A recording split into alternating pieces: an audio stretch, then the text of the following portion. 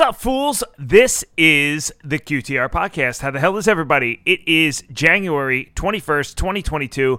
Very happy to be here. First and foremost, I want to remind everybody that this podcast is brought to you by my patrons. Patrons are people that sign up and donate a monthly recurring sum to help support the podcast. I'm going to shout out some of my patrons. I'll give you the 2 rules for the podcast, and then we are going to get started. First and foremost, I want to shout out my exclusive gold and silver providers over at JM Bullion. JM Bullion is the only place that I have ordered gold and silver bullion for the last couple of years. I love the job that they do. They turned around my orders very quickly. They always have a lot of inventory in stock. They're trustworthy.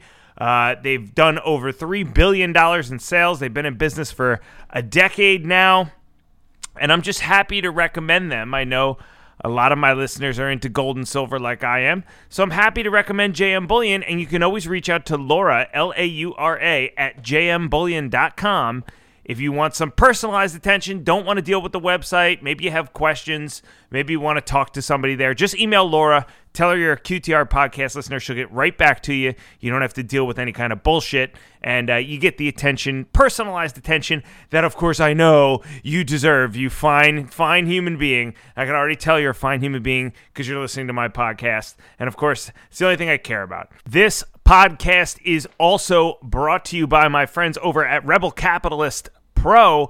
George Gammon has teamed up with Lynn Alden, Chris McIntosh, and Brent Johnson to provide an incredible platform where you can actually do a live question and answer session with these guys several times a week, and other experts too, by the way. There's other people that they bring in, all kinds of intelligent individuals that are much smarter than I am. But George Gammon runs the show over there. He's been a guest of mine many times. I consider him a friend of mine. He gave me a shout out on his last podcast too. Thanks for that, George. I was listening to that shit when I was going for a run the other day. But the Rebel Capitalist Pro forums are an incredible resource. Their Q&As are an incredible resource. And George Gammon in general is doing a great job in providing information that will help you preserve wealth and survive in a world of out-of-control central banks. He is a pro-liberty, pro-freedom capitalist, and a hell of a nice guy to boot. Rebel Capitalist Pro is super cheap. I think it's like $49 a month or whatever. It's totally worth it. They have great online model portfolios that you can follow, all kinds of wonderful resources. So check out Rebel Capitalist Pro. The link to that is in my podcast description, right alongside of my JM Bullion links. This podcast also brought to you by my friends at Doomberg. Doomberg is one of my favorite Substacks to read. If you follow me on Twitter, you see that I retweet a lot of their stuff.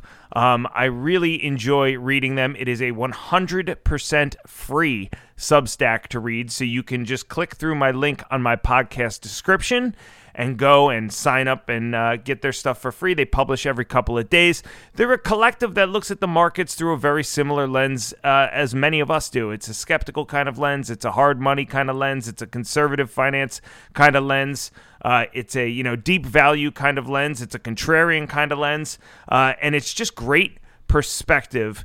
They opine on topics, many of which I know nothing about, and so I've learned a lot from them. They were ahead of me on the uranium trade. Just a fantastic resource and totally free, so no reason not to read it. Click through the podcast description and check out the Doomberg terminal. It's 100% free. This podcast also brought to you by my friends Sang Lucci and Wall Street Jesus over at the Steam Room.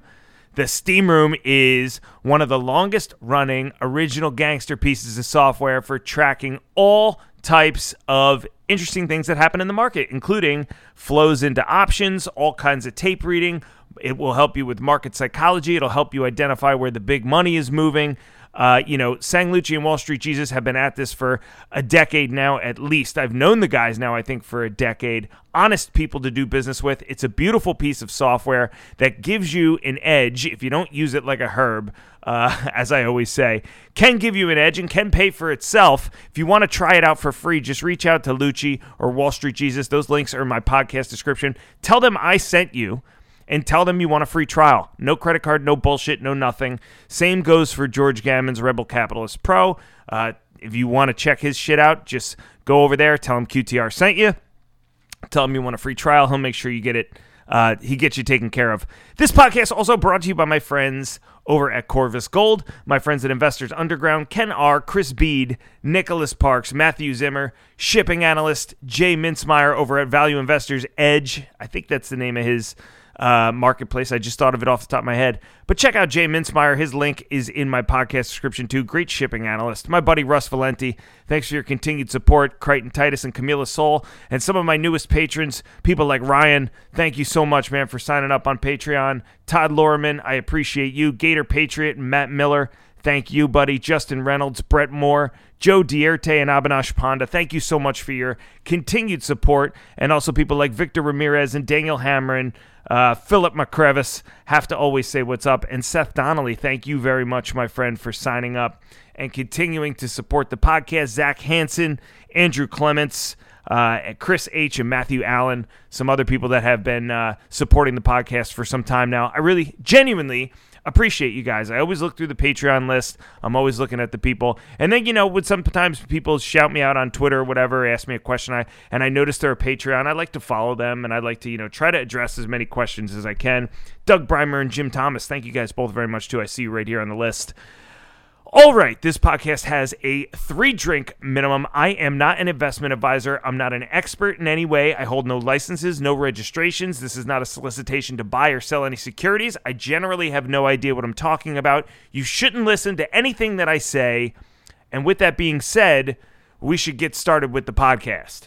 All right, it's been a long time since I've just ranted and raved on a podcast, so I got a lot of things that I want to talk about today.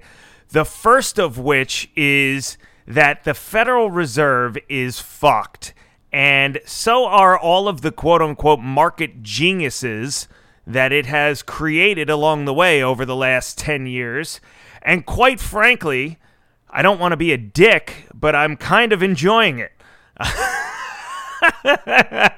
I mean, I was just out for a run, and I was just thinking to myself, actually, I was out for a run and I was listening to Peter Schiff's podcast, his latest podcast, wherein he, as he usually does, talks about, how the Fed has backed themselves into a corner, which they definitely have done, and we'll talk about it. But at some point during the podcast, he talks about Cathie Wood and ARK, which, of course, I've written about at length. If you don't subscribe to my blog yet, it's called Fringe Finance, quotheraven.substack.com.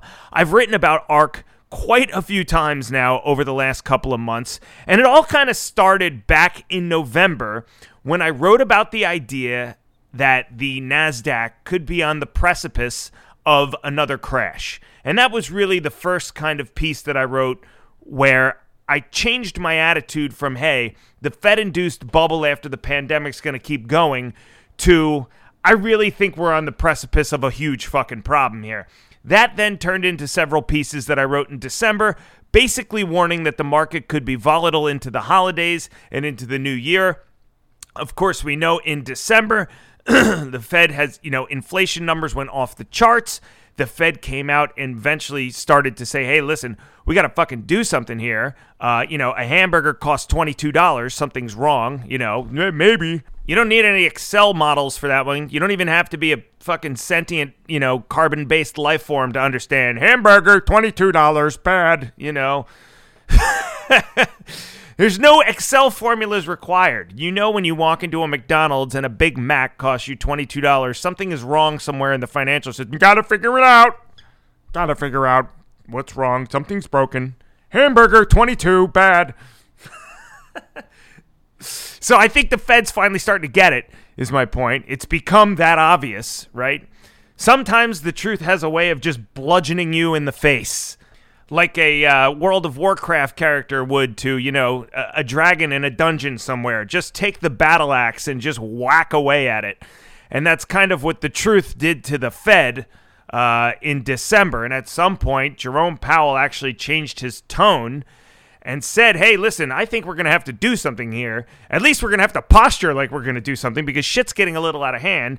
And lo and behold, the market kind of thought about it for a little while. It went down, but then it went back up. And I wrote a piece in December called Sometimes Bad News is Just Bad News, December 17th, 2021. And I write in the article, I felt like I couldn't write this article fast enough yesterday when it appeared the Dow was going to open up over 200 points and Wednesday's rally would continue. And I wrote, fading yesterday's rally, at least for now. Powell is posturing like QE is over. Well, in the long term, it's probably not true. They're going to try it first, and markets could puke as a result. And, I guess Powell had let on at some point in December with one, shade of an instance of changing a word in a statement somewhere, gave the market the impression it was okay to rally 3% because, tightening wasn't going to happen as badly as they thought. But the fact is something has to happen because inflation is out of control. And this is going to be a directional negative, I argued, right? Hence the title. Sometimes bad news is just bad news. Well, what does that mean? It means that investors have been conditioned over the last decade or 15 years to think that bad news, bad economic data, is good news. Because when bad news comes out, there's more of a chance that the Fed is going to ease quantitatively. And so markets would rally when we would get a shit jobs number or, a shit manufacturing number or a shit retail number. Well, now bad news is just bad news. And I think it's taking people, there's a transition period here, 6 weeks, 2 months, however long. It's been taking people a little bit of time to understand that bad macroeconomic news now is just going to lead to stagflation. It's not going to lead to the Fed loosening because they can't loosen anymore, right? Inflation is the roadblock blocking the entrance to the loosening tunnel for them. They can't get past it. They have to tighten, or they at the very, very least have to posture like they're going to try to tighten. But the idea of loosening because bad economic news is coming out now is off the table. And the Fed has really, and this is what Schiff was talking about, and I recommend going back and listening to his last podcast too. I'm going to look up the title of it right now. Schiff gets cranky when people quote him and don't attribute him, which is fine, by the way, because I understand that gripe. I've had people rip my shit off, too. I don't really care enough to give a shit, but, here it is. The most obvious crisis almost no one saw coming is the podcast that he had. And by the way, the idea that I had in November, too, and I rated in my article that, the NASDAQ is on the precipice of another crash like we saw in 1999 was spurred by my friend Rosemont Seneca on Twitter, who had been saying that over and over and over again. And I think the 12th time I read it, I started to think about it, and I was like, yeah, I think this fucking guy is right. So I don't have any problem admitting that, a lot of my content, what comes out of my podcast and what I write about in my blog, is really a bunch of opinions going into the Margaritaville brand blender that is my head, being mixed around, and then, whatever comes out the spigot at the end. There's some organic analysis in there. I do have some ideas on my own. I write about those also, but I read a lot of other people's stuff too, because I feel like, I don't know. I feel like it's important to have perspective. So anyways, point of the matter is sometimes bad news is just bad news. And that is the landscape that I saw going into 2022. And lo and behold, here we are in 2022, and the market has been getting porked. There has been a lot of elevated volatility because what I wrote a lot about in December was that if Powell didn't change his tone, he didn't need to come out and reiterate shit and say, yes, we're tapering, yes, we're tapering, yes, we're tapering. He just needed to not say anything dovish that we would continue to see volatility, and that's what has happened. Fed minutes are a layered series of precedents. So unless he comes out and updates his current language, I don't expect the market to expect anything else. I think what's happening now is a realization that he is going to start to follow through, and you're seeing it in the bond market now. You're seeing it with tech-heavy names pulling back. So I want to just look up right now while I am on the podcast, because I don't do any work in advance of recording the podcast because I just don't care enough, and it's a huge pain in the ass. Pardon my candor, but I feel like we're at that point where we can have that type of candor now. So let's just take a look at the NASDAQ year to date. The NASDAQ is down 8.3% so far to start the year. That is following the last 3 months, it is down 5.2%. So, and the last 6 months, it is still has barely eked out a gain of 46 basis points. 1 month down 5.47%, but year to date, the number has been atrocious. It is down 8.34% year to date. And also, let's check out the Dow while we're at it. Dow Jones Composite Average, bada bing, bada boom. And the Dow is down 4.13%, kind of helping further an argument that I made in December and will continue to make that Peter Schiff also said, but I've been saying that shit before him. And by the way, he said some shit too last week. I forget what it was, but something about ARK on Twitter. And I was like, motherfucker, I said that like 3 months ago. But you don't hear me freaking out, do you, Peter? You don't hear me freaking out. Totally fine. Totally composed. Totally calm. I made the world's worst cup of coffee this morning. Calmer than you are. I'm staying. I'm finishing my coffee. So the Dow starts the year down 4.13%. The NASDAQ starts the year down 8.34%. Going to further what I've been saying about a rotation from growth to value. And, look, this has been a long time coming. I think value stocks will get hit, too, because there's still, most value stocks now trade with a PE of between 20 and 30. That probably needs to come down to between 10 and 20. But that's better than most tech stocks, which trade at a PE of 0 because they don't have any E. They just have P. And so, they traded even like price to sales of over 100. Speaking of which, many names like that in the ARK portfolio, which we'll discuss in a second when I talk about totally smart market geniuses with very huge brains. So I think as all the indexes will probably fall, some money will move from the NASDAQ into the Dow because you can't get yield anywhere else. You sure as fuck can't get it in the bond market. Right now, what are you going to do? You're going to get 2% interest in even if the Fed hikes, you get 2.5%. Well, with inflation is 7%, so you're guaranteeing yourself a loss of 4.5%. That's the problem, and so maybe you look for appreciation in value stocks and all the places like Schiff talks about, emerging markets and small caps and shit that's overseas, et cetera, et cetera, et cetera. The point is that the Fed is stuck in this difficult spot where if inflation holds up and the dollar starts to fall a little bit, they are really going to be shit out of luck. They can't hike without crashing markets. End of story. There's just too much debt, too much speculation. We're in too big of a mania, and the bubbles have gotten so huge that you can't do that. You can't hike without popping the bubble. We're already seeing the air coming out of the bubble. Again, major indexes down between 4 and 8% to start the year this year. We're only 20 days into the year. I mean, imagine how bad it could get if this continues, and we haven't even hiked rates yet. Really, all that's happened is a slight tapering with a little bit of language that may be uncomfortable for some market participants.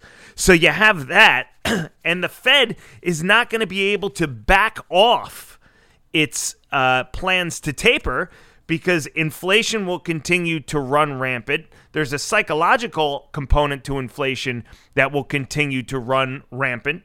We will have, quote unquote, lost the war against inflation if the Fed decides that it's going to ease again. Schiff says he thinks that price controls will happen. I happen to agree with him only because they are the next tool in the, micromanaging the economy toolkit 101. That the government has, right? Because if you are completely lobotomized when it comes to economics and you believe in all of this central planning around capital markets, around the economy in general, and you don't believe in letting free markets do what they need to do, it's like that gif of the guy trying to hold on to the fish while it's flopping around and he can't, and eventually it just flops out of its hands. Because no matter what you try to control, right? Price is just another variable to try to control. If you control interest rates, it's like, okay, well, now you're fixing the price of money. If you control the price of whatever, squash, right? Say Joe Biden comes out and make a speech tomorrow. It was like, nobody's paying more than $5 for squash. Everyone in this nation deserves squash. Well, what's going to happen? what's going to happen, right? The people that are producing squash are not going to be motivated to produce it anymore because they're not going to be able to charge what they need to charge commensurate with inflation. Supply is going to dry up, and it's just going to create a bigger clusterfuck than that was there to begin with. This all falls under the umbrella of you can't micromanage markets. You just can't do it. And the more you try to, the worse the outcome is going to be. The whole reason that the Fed is stuck in this black box that they're in now and this corner that they can't get out of is because we tried to micromanage markets to begin with. And now, all of a sudden, we have run out of air. You know, it's like going to the casino and, you know, you're playing with house money and then the house money dries up and then you take the money out of your wallet and that dries up too. And then you take out a credit line and all of a sudden that dries out too. And then all of a sudden the casino stops giving you money and you've tapped out of everything and you're just there left with no other options. And that's where the Fed is. They're really between a rock and a hard place now. Because inflation, and I wrote about this last month, inflation has become a big political issue, which means that both sides of the mainstream media are covering it, which means that it's going to be an issue for voters coming up in November. And so they're going to have to try to feign as though there is something else that they can do to rein it in. But in reality, there really isn't anything that they can do to rein it in. They can talk about price controls. You know, look, if you're a plumber and you don't really understand the economy that well because you're too busy actually adding to the productive capacity of the country on a daily basis, you don't have all day to sit around and think about why price controls is a bad idea. You just think, okay, well, if the government's going to try to cap oil, you know, gas for my car at $5 a gallon, well, that works to my benefit. Yeah, it does, but it's creating massive distortions behind the scenes in the economy and in the industry where it is trying to control the price. And, you know, look, the whole reason we're fucked now to begin with is because the Fed price fixed interest rates, right? Interest rates are the price of money. The Fed has fixed them over the last 2 decades at artificially low prices. And what has happened? Things have gotten distorted. The market hasn't been able to breathe. There's been no blow-off valve. So you have an enormous equity bubble with ungodly pornographic amounts of debt outstanding. And you have inflation running rampant in the country, and there's nothing that we can do. So we have to dig into our box shit, tools, including price controls and all these other dumbass ideas that I'm sure will come out, akin to, the $1 trillion coin. On that level of brilliance, I'm sure we'll see more of that. And it's just going to make things worse. And the only thing that's going to make things better is allowing the market to correct. Either interest rates are going to have to go way up and crash the markets, or we are going to go into an inflationary shitstorm, the likes of which we've never seen, at which point that will cause a currency collapse. And the fuck was that? Oh my God, my Siri is talking to me. My HomePod is listening to me do my podcast. Did you guys hear that? Hey, shut the fuck up, all right? I'm talking over here. Hey, Siri, don't say anything for the next 30 minutes. I'm not sure I understand. I said, hey, Siri, don't say anything for the next 30 minutes. I'm not sure I understand. Hey, Siri, I'm going to fucking unplug you in 1 second. Hold on. Stop. Hey, Siri, turn off. There's nothing to stop here. Hey, Siri, don't do anything for the next hour. I'm not sure I understand. Hey, Siri, mute yourself for an hour. I adjust the volume of my voice automatically. This is about 80%. I'm going to kill you. I'm going to kill you. And I can't even reach the plug. I can't reach the plug. I can't unplug it. I never wanted this fucking thing in my house anyways. Somebody gave it to me as a gift. I hate it. It turns on when I don't want it. I just wasted God knows how much time. I'm not even going to edit it out of the podcast because I want you guys to understand how much I hate this thing.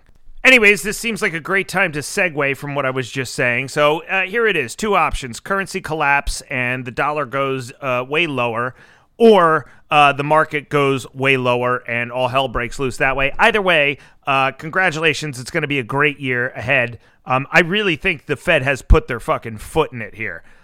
This is the kind of situation that a lot of perma-bears saw coming, right? You can be called a perma bear or all these other names that people give you, Dr. Doom, whatever. But the point is, if you saw this years ago, you were kind of written off, because all these fake CPI numbers and all the hysteria and euphoria and the lack of inflation, it kind of had people convinced that QE was going to work ad infinitum, and that it would never have any flaws. And COVID really has shown us, through a nice combination of COVID, the government forcibly shutting down the economy, the Fed basically ass blasting the entire country with, $4 trillion out of thin air, and then paying people to stay home and not work, which, by the way, brilliant idea by the Biden administration and the Trump administration. And so here you go. It's like if you wanted to draw up a playbook to create inflation, this is exactly what they would be doing and exactly what they've done. So now we've put our foot in it. How much of a lagging indicator this is for actions we've taken in the past, which is another thing that Schiff talked about on his podcast, I'm not sure. I don't want to repeat everything that he said, but I do want to talk about some things that I have talked about over the last month or two on my blog, and that is not just that the Fed is completely screwed, but so are the incredible market geniuses that it has created. What do I mean? Well, I'll tell you what I mean. It's not an especially easy thing to do to try to call out froth and excess in a market when everybody is just celebrating the market going up, right? So CNBC wheels all these asset managers out like Cathie Wood and like Ross Gerber, who most people that have lived through market excess and are, relatively well-informed about the market. I mean, these people know when they watch somebody like Gerber or Wood give their pitch on CNBC that luck seems to have a lot to do with it. The Fed is a rising tide that lifts all boats when it pukes out $4 trillion into the stock market, essentially, and that asset managers may not be asset managers that are getting credit for their vision and their financial acumen may be getting praised just for being lucky. And there has really been no shortage of tweets and statements from these types of asset managers that serve as canaries in the coal mine as to the true depth of their understanding of the markets and really how much of their success can be attributed to their personal financial acumen versus the Fed just, everybody made 22% last year if you just put your money in the queues and left it there.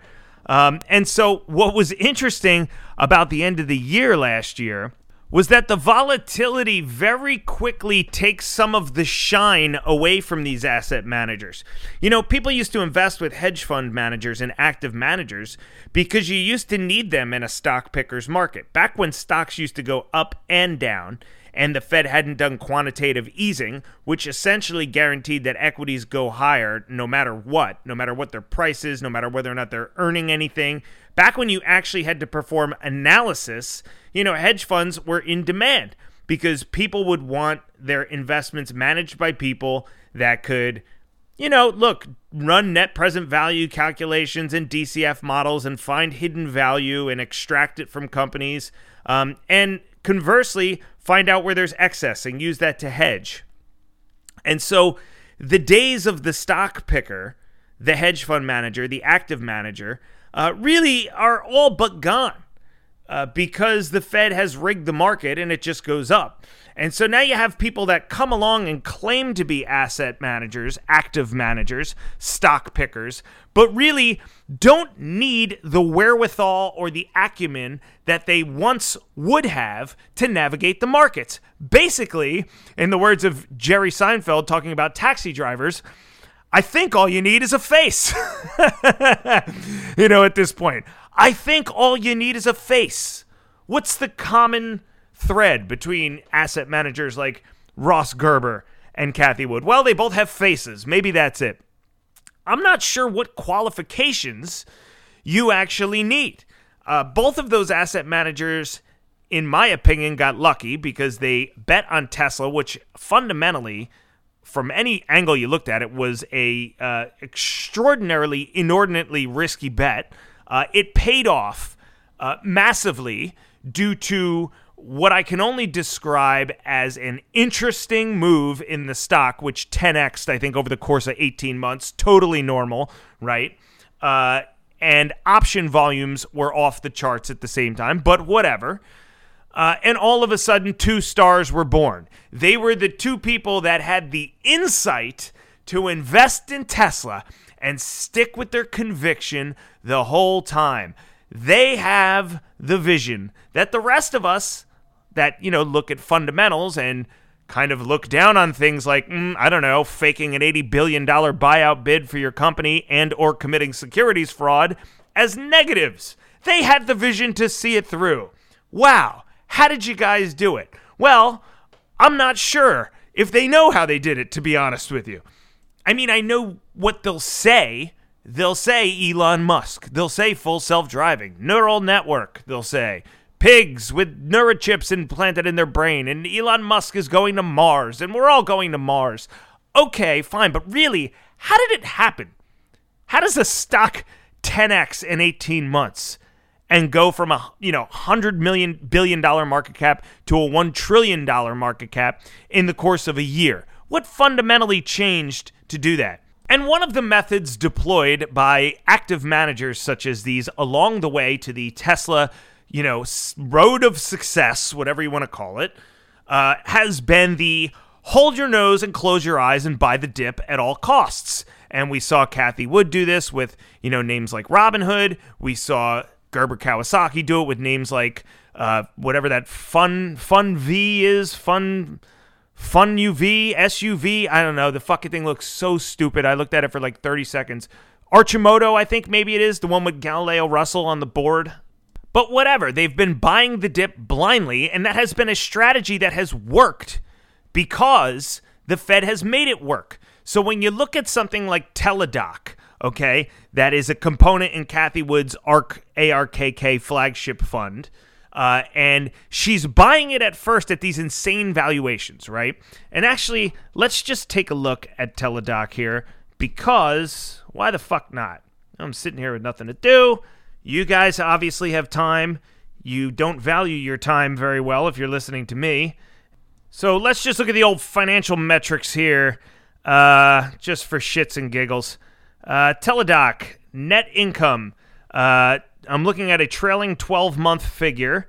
Let's do it over the last 10 years. It has never been above zero, which means the company has been losing cash on had negative net income, burning cash, not profitable. Bad, negative, bad, positive, good numbers. All right. Has been below zero for the last 10 years and has gotten significantly worse. Now, I don't know shit about this business at all. I know it involves, doctors over the phone, whatever, but I've never looked at it. And so the trailing 12-month net income figure for this company has gone from what appears to be about negative $100 million up until 2021 to now it appears to be negative $811 million. So the losses appear to have widened. Its price to sales looks like it peaked at over 25 in early 2020. That must have been after the pandemic. It got, a crazy valuation. The stock got bid up. That has now dropped to a price to sales of 6.3, 6 times sales. Still a lofty price to sales number for a name that isn't generating any cash.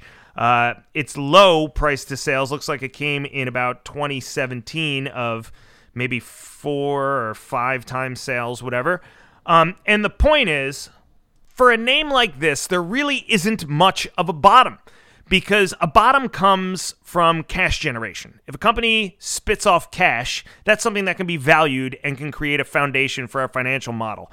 Unless you're modeling out years and you think there's going to be some huge trend difference and the company's going to swing to profitability 5, 10, 15 years out from now, there really isn't much of a fundamental floor on a name that trades at 6 times sales and, posted an $811 million loss over the last 12-month period. Now, just for my own edification here, Let's also take a look at the company's enterprise value because I want to see how big of a loss that is. Okay, so this company has a $12.4 billion enterprise value and has lost almost $1 billion over the last 12-month period. So, there's really, what's to keep this company from re-rating to 3 times sales, which would be, a $6 billion or $7 billion enterprise value, which would put its price at half of where it is now. Well, really nothing. It's just market sentiment about, let's see where it trades. It's just market sentiment about where it belongs and where its valuation belongs, right? The price of this fucking pig right now is $79 a share, down from highs of what looked like near $300 a share in early 2020. So if you bought it at $300 and it's at $79 now, and I think she was buying this thing all through 2020, and it has just gotten decimated. And she's been buying it on the way down because she's been conditioned to think that buying the dip is going to work because it's a strategy that the rising Fed tide supports. And, buying the dip is sometimes the right thing to do, but it can't be in the absence of any type of fundamental valuation, right? When the Fed isn't there to just be the tide that lifts all boats, buying the dip on the way down with a company that doesn't necessarily have a floor because it doesn't generate any profits, then the dip can just keep dipping. And you can keep buying it, but it can keep dipping. And that has been the case. And so ARK's portfolio for its flagship fund is full of names like this, companies like this that aren't necessarily profitable, that maybe she was buying at these insane valuations, and look, maybe in her brain, and she posted something the other day, I've never seen such a disconnect between deep value and this. It's like there's no deep value. I don't think anybody's ever used the word deep value to describe a company that doesn't generate any cash. You can't have deep value. That's just deep nothing. It's just nothing. It's not even value. But she's probably thinking I bought it at 300. It's at 80 now. Maybe their sales are up. Maybe revenue's up 15%. But who gives a fuck? Who cares?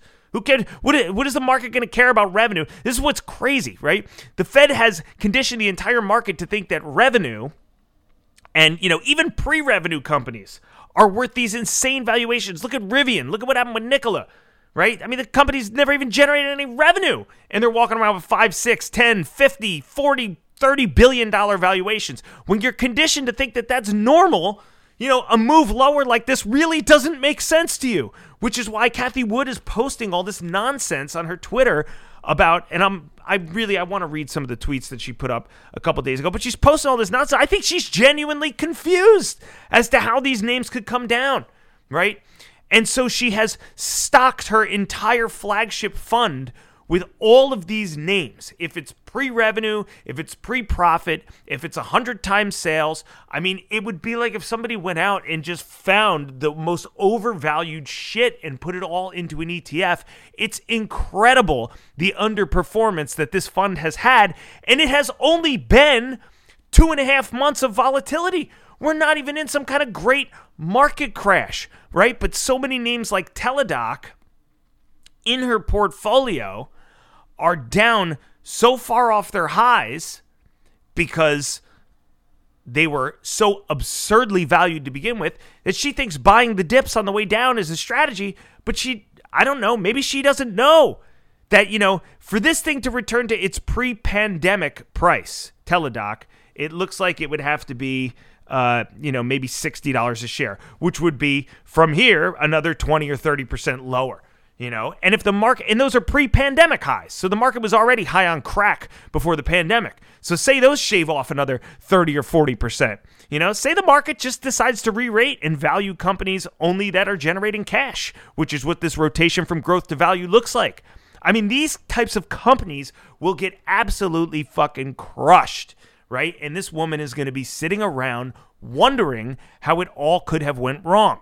And when you look at the types of names she has been continuing to buy the dips on in her flagship fund, they are getting smoked. Okay, Robinhood, 79% off of its 1 year high. Off its 1 year high. It is 79% lower than it was at one point less than a year ago.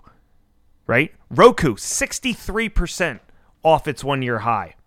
Block, which is Square, 53% off its one-year high. Unity Software, 41% off its one-year high. So this is what happens when, you buy a bunch of extremely overvalued crap and pass it off as though, hey, the innovation here, these companies will eventually grow into these robust valuations. It's like, yeah, maybe by the year 3000, right? But we can't stay in this bubble forever. And this is just peak euphoria. Peak bubble. Asset manager buys a bunch of crap. One of them outperforms. People on financial media basically, nut over this. Oh, this woman's incredible. What an incredible visionary, right? All of a sudden, she's fucking on the cover of Forbes. They're making, she's got her own merch on her website. She's selling ARK Invest hats. People are like, oh, Cathie Wood. I think I saw an article one time in Japan. They call her like Miss Money Tree or something. It's like, no, the money tree is the central bank that's supporting all this nonsense. She's just a random market participant that happens to be buying crap that's going up. And now that central banks have stepped out of the way, now it's time to see what stock pickers are made out of. And all of a sudden, clang, many of your holdings are down 50, 60, 70, 80% almost from their highs. And by the way, the volatility is just fucking getting started. The point of this rant isn't just to rail on Cathie Wood. It's to make the point that the Fed being backed into this corner is going to not only crush the markets, but it will crush all the market participants that think that they're geniuses for making returns over the last couple of years. All the meme stock nonsense, everybody that, bet it all on call options and made 100 times their money.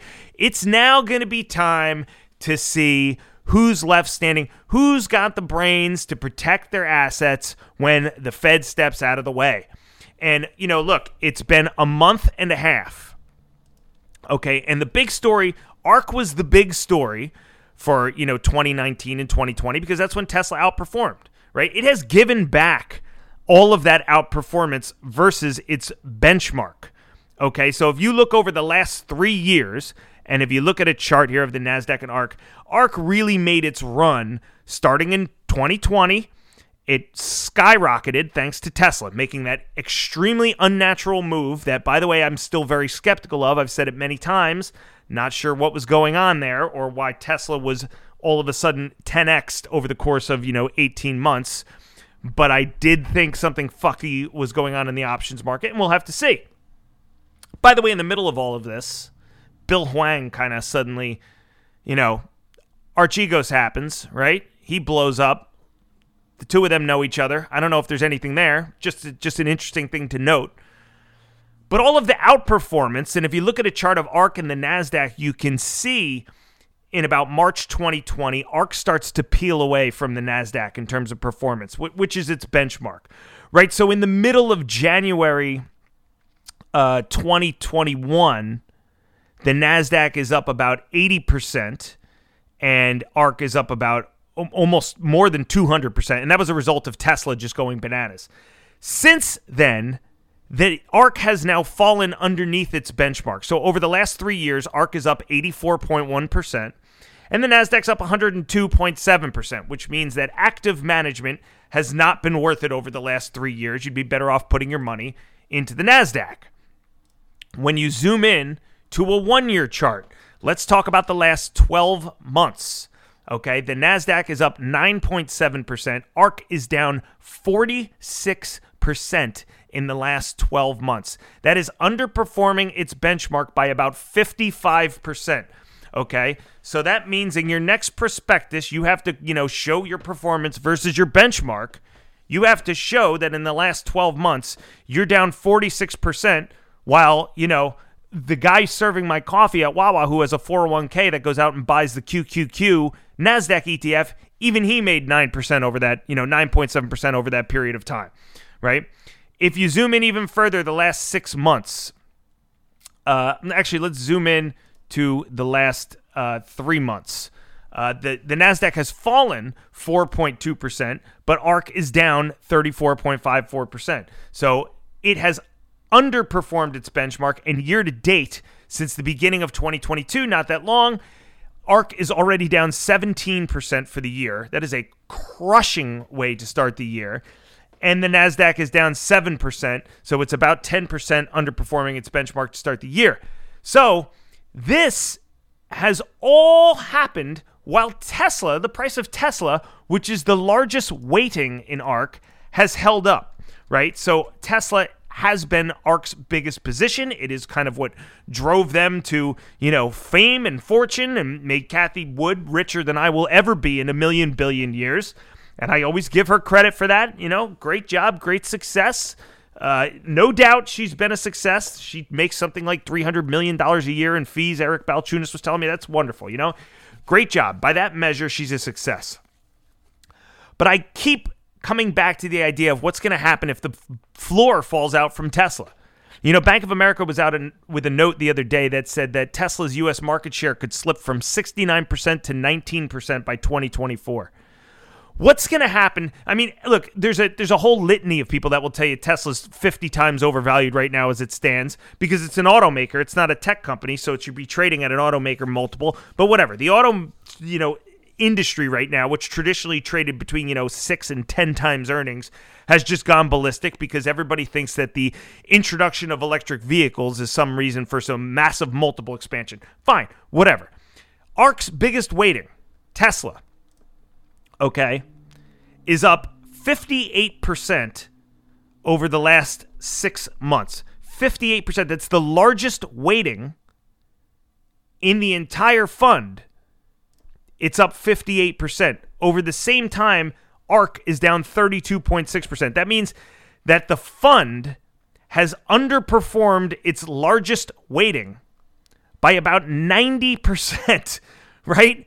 The largest weighting in the fund, the biggest component it holds, is up almost 60% in the last 6 months, yet the rest of the holdings are such dog shit that the fund has somehow managed to fall 32% over the same amount of time. I mean, that is stunning. That's stunning. It's absolutely insane. It's like if you asked me to go out and pick a bigger pile of companies more prone to a collapse in this type of environment, I'm not sure that I could do it. And the frightening thing for Wood should be if we are at the beginning of really, what I think could be a 1999 style crash again. And I wrote an article about that in November. You can check it out if you want. I'm not going to rehash it. But I think due to, the weaponization of options and all this crazy QE and the pandemic and a bunch of things, I really think we could be on the verge of another tech bubble. The last time the Fed made a 50 basis point hike was right before the 99 crash, I think. And now everybody's talking. Ackman is saying we need a 50 basis point hike. So if that happens, I mean, fucking look out below for the NASDAQ. I think the NASDAQ's at unnatural levels to begin with. I've argued that because of SoftBank, Goldman, all these people manipulating the NASDAQ with options, in my opinion.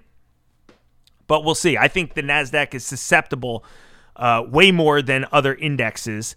And there's no better collection of, overvalued euphoric garbage in the NASDAQ than what this woman has tucked is the fucking word I'm looking for, tucked into this ETF. Jesus Christ, speaking English is tough sometimes. Speaking of having difficulty with the English language, I want to review some of Cathie Wood's tweets from a couple of days ago. Oh my goodness, this woman is wonderful. This one is from yesterday. The disconnect between valuations for innovative companies in the public versus private markets is as wide as I have ever seen. The arbitrage opportunity is enormous. Okay, first off, private companies aren't constantly revalued, okay? Private companies get revalued like once a quarter, once every 2 quarters, once a year sometimes. Anytime they take on a new round of investment, they get revalued, right?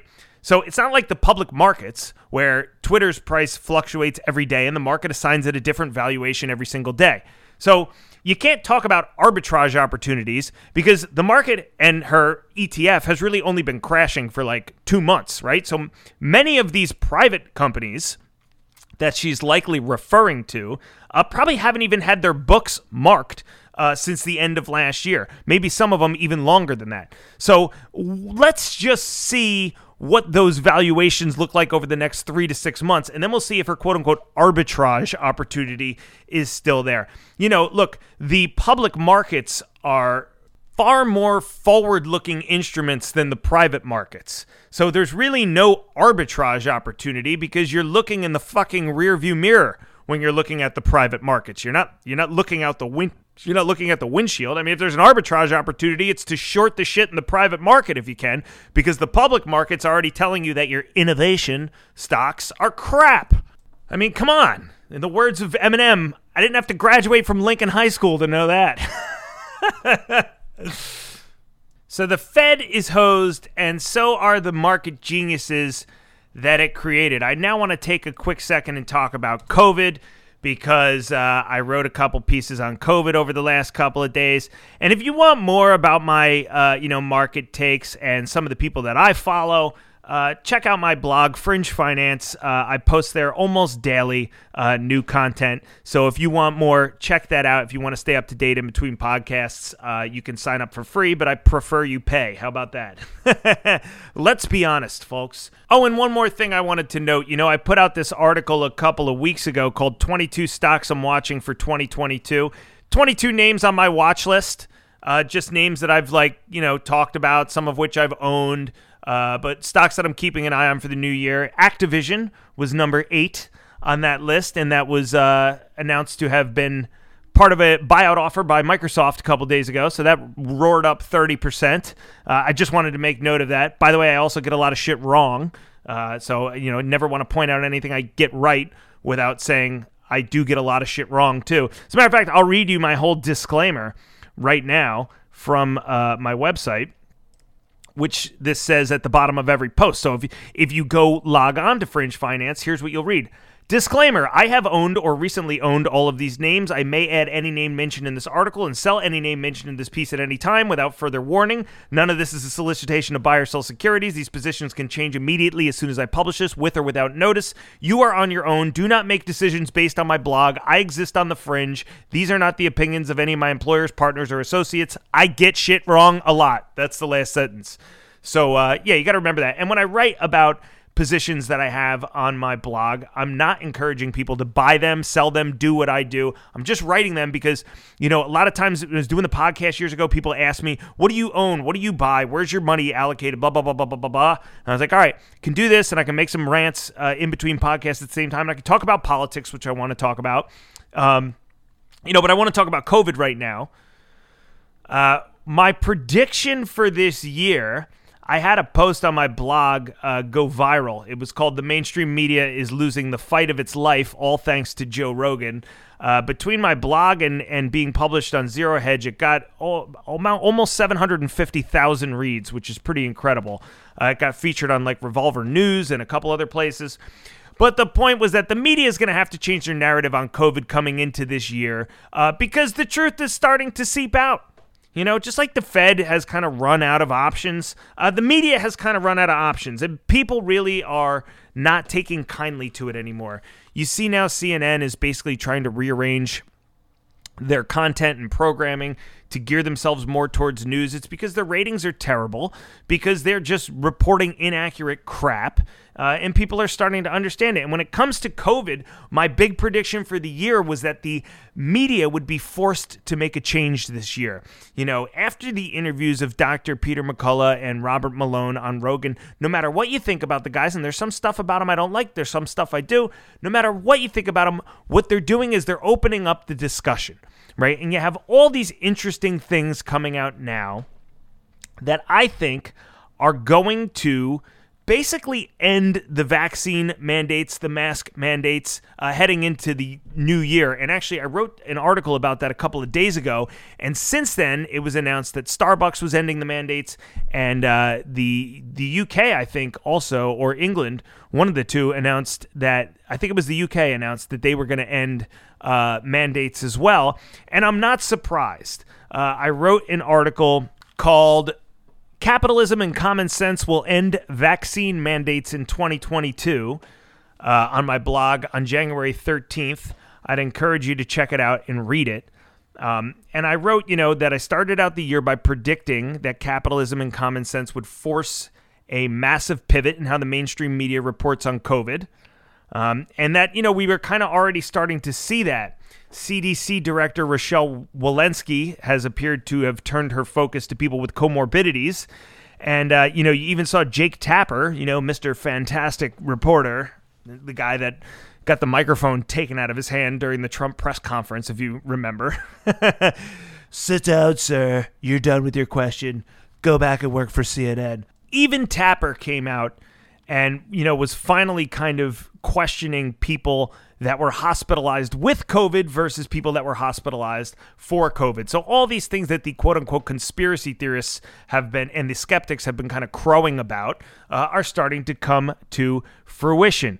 And, look, what I wrote was that capitalism, business owners doing what they need to do to survive, especially after getting hosed over the last couple of years, they're going to want to reopen, and they are going to want to allow everybody in their store, whether they are vaccinated or not, right? You have a couple of things going on. You have the Omicron variant out now that is pretty much, looks like it could be acting as somewhat of a natural vaccine in the sense that it's highly infectious and it offers you protection. Your immune system gets protection from Delta and all the other variants. That's according to a doctor I listened to somewhere from it.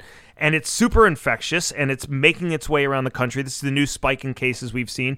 But after that, there's going to be a lot of people that have naturally acquired immunity, which, of course, in studies has been found to be more robust than immunity from the vaccine. And so, is there a chance that Omicron could become nature's vaccine? That is a distinct possibility. And if that happens, the media is going to have to change its tune. And small business owners, the pandemic is really going to start to wind down a little bit. Here's what I wrote. As vaccine mandates first started to make their way around as an idea last year, many businesses, both small and large, willingly adopted them for one of several reasons. One, many small businesses desperately wanted to keep their places of business open after being forcefully shut down through most of 2020 and suffering the loss of key revenue streams for them and their families. Reopening back up meant obeying either local, state, or federal mandates about vaccination and or masks. 2, some businesses may have believed that requiring mandatory vaccines made their business more attractive and safer looking to patrons, which is really another attempt of bringing people in the front door. And 3, some businesses simply believe in the science and genuinely think they're doing the right thing by requiring such mandates. But then I shared a story of, all the shops close to me in Philly where, look, they post the signs in the door, masks and vaccine necessary, but nobody gives a shit. No shop owner, when I go in to buy a pack of M&Ms and a Diet Coke, is saying to me, let me see your vaccination card. They just want to do the business, Most of these shops, many of them are run by immigrants who are just basically on their fucking hustle, right? They come here, they open up bodegas, they just want to make money. They've posted signs that they're indicating they're abiding by the mandates, but I've never seen them turn away a customer, and some of them have actually confided to me that the mandates are destructive to their business. And many bartenders and restaurant owners have told me the same thing. So I think that capitalism and common sense will end the vaccine mandates and the mask mandates this year. Here's what I wrote. I believe a mass pivot is happening not only in the mainstream media, but among government entities tasked with overseeing the COVID response. In short, the powers that be understand that the citizens of this country have lost our patience with their bullshit. And with midterms coming up, it's probably the only time over the last 2 years that anyone in government is putting the people's concerns over their own priorities. The narrative shift will do a couple of things. It'll stir up a discussion about natural immunity that's 18 months overdue. And people will start to understand this concept and push harder on the science as to why it has conveniently ignored this topic. The narrative shift is also going to allow for momentum and media support of the idea to relax some mandates and begin returning to some locations that have strict COVID protocols back toward normal. That sentence, if I wasn't reading it like an asshole, is supposed to say, that the narrative shift is going to allow people some momentum in thinking that the COVID restrictions will loosen, right? We're going to start to see a loosening of restrictions, and that will kind of feed upon itself, right? You're always going to have some business owners that are going to mandate vaccines and masks forever, right? That's fine. The free market will assign them success or failure commensurate with how customers perceive those requirements in the future. But most other businesses, in my opinion, will be anxious to open the floodgates to new customers in any way possible.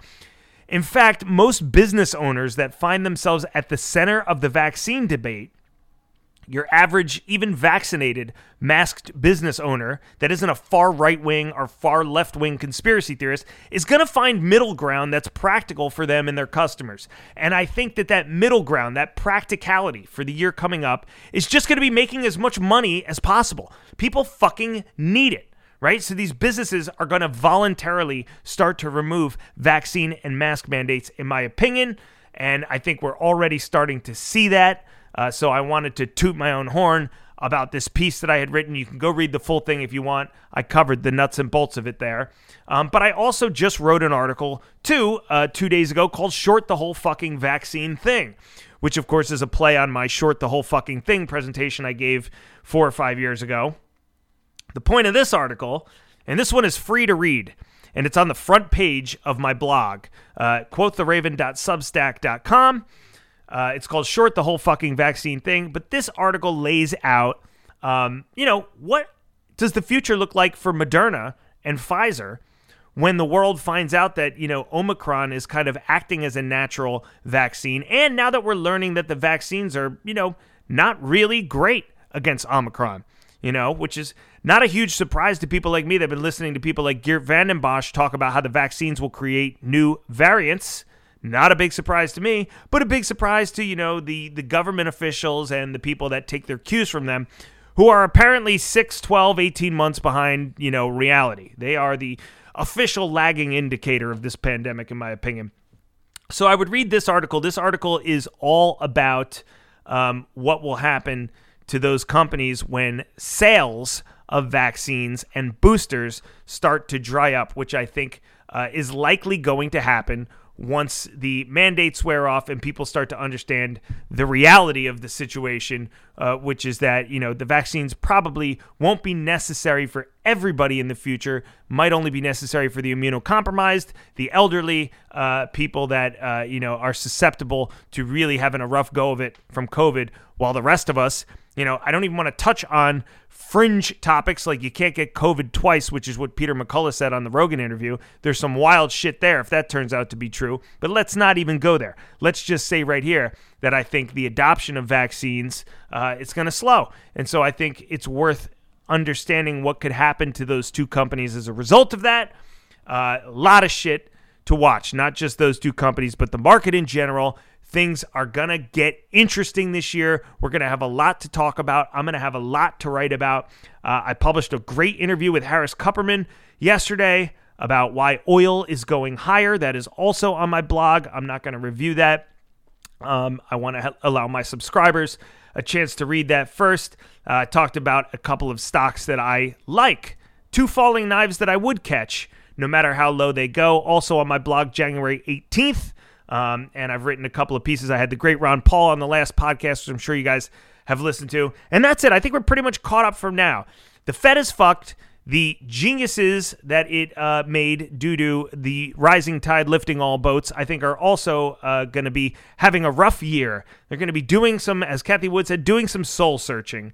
I think the media is going to make a drastic shift on how it talks about COVID. I think the vaccine and mask mandates are on their way out. I think the pandemic is going to be widely recognized as coming to an end. And I think we will see a serious shift in attitudes heading into midterms because President Sleepy, his approval rating is like 33% right now, according to a recent Quinnipiac poll. And that doesn't win you an election. So it should be interesting to see. I think the Democrats are going to get blown out in November as a result of, just the disaster over the last year. I think what happened in Virginia, the governor's race there, I think is a harbinger of what will come in the midterm elections. But we'll have to wait and see. For right now, check it out. I got things I got to do today. I'm the fuck out of here. Thank you so much to my patrons for your continued support. If you need more, go check out my blog, Fringe Finance. And if you don't, go outside, breathe the fresh air, turn your phone off, hug the people you love, and enjoy your day. I'm the fuck out of here. Peace.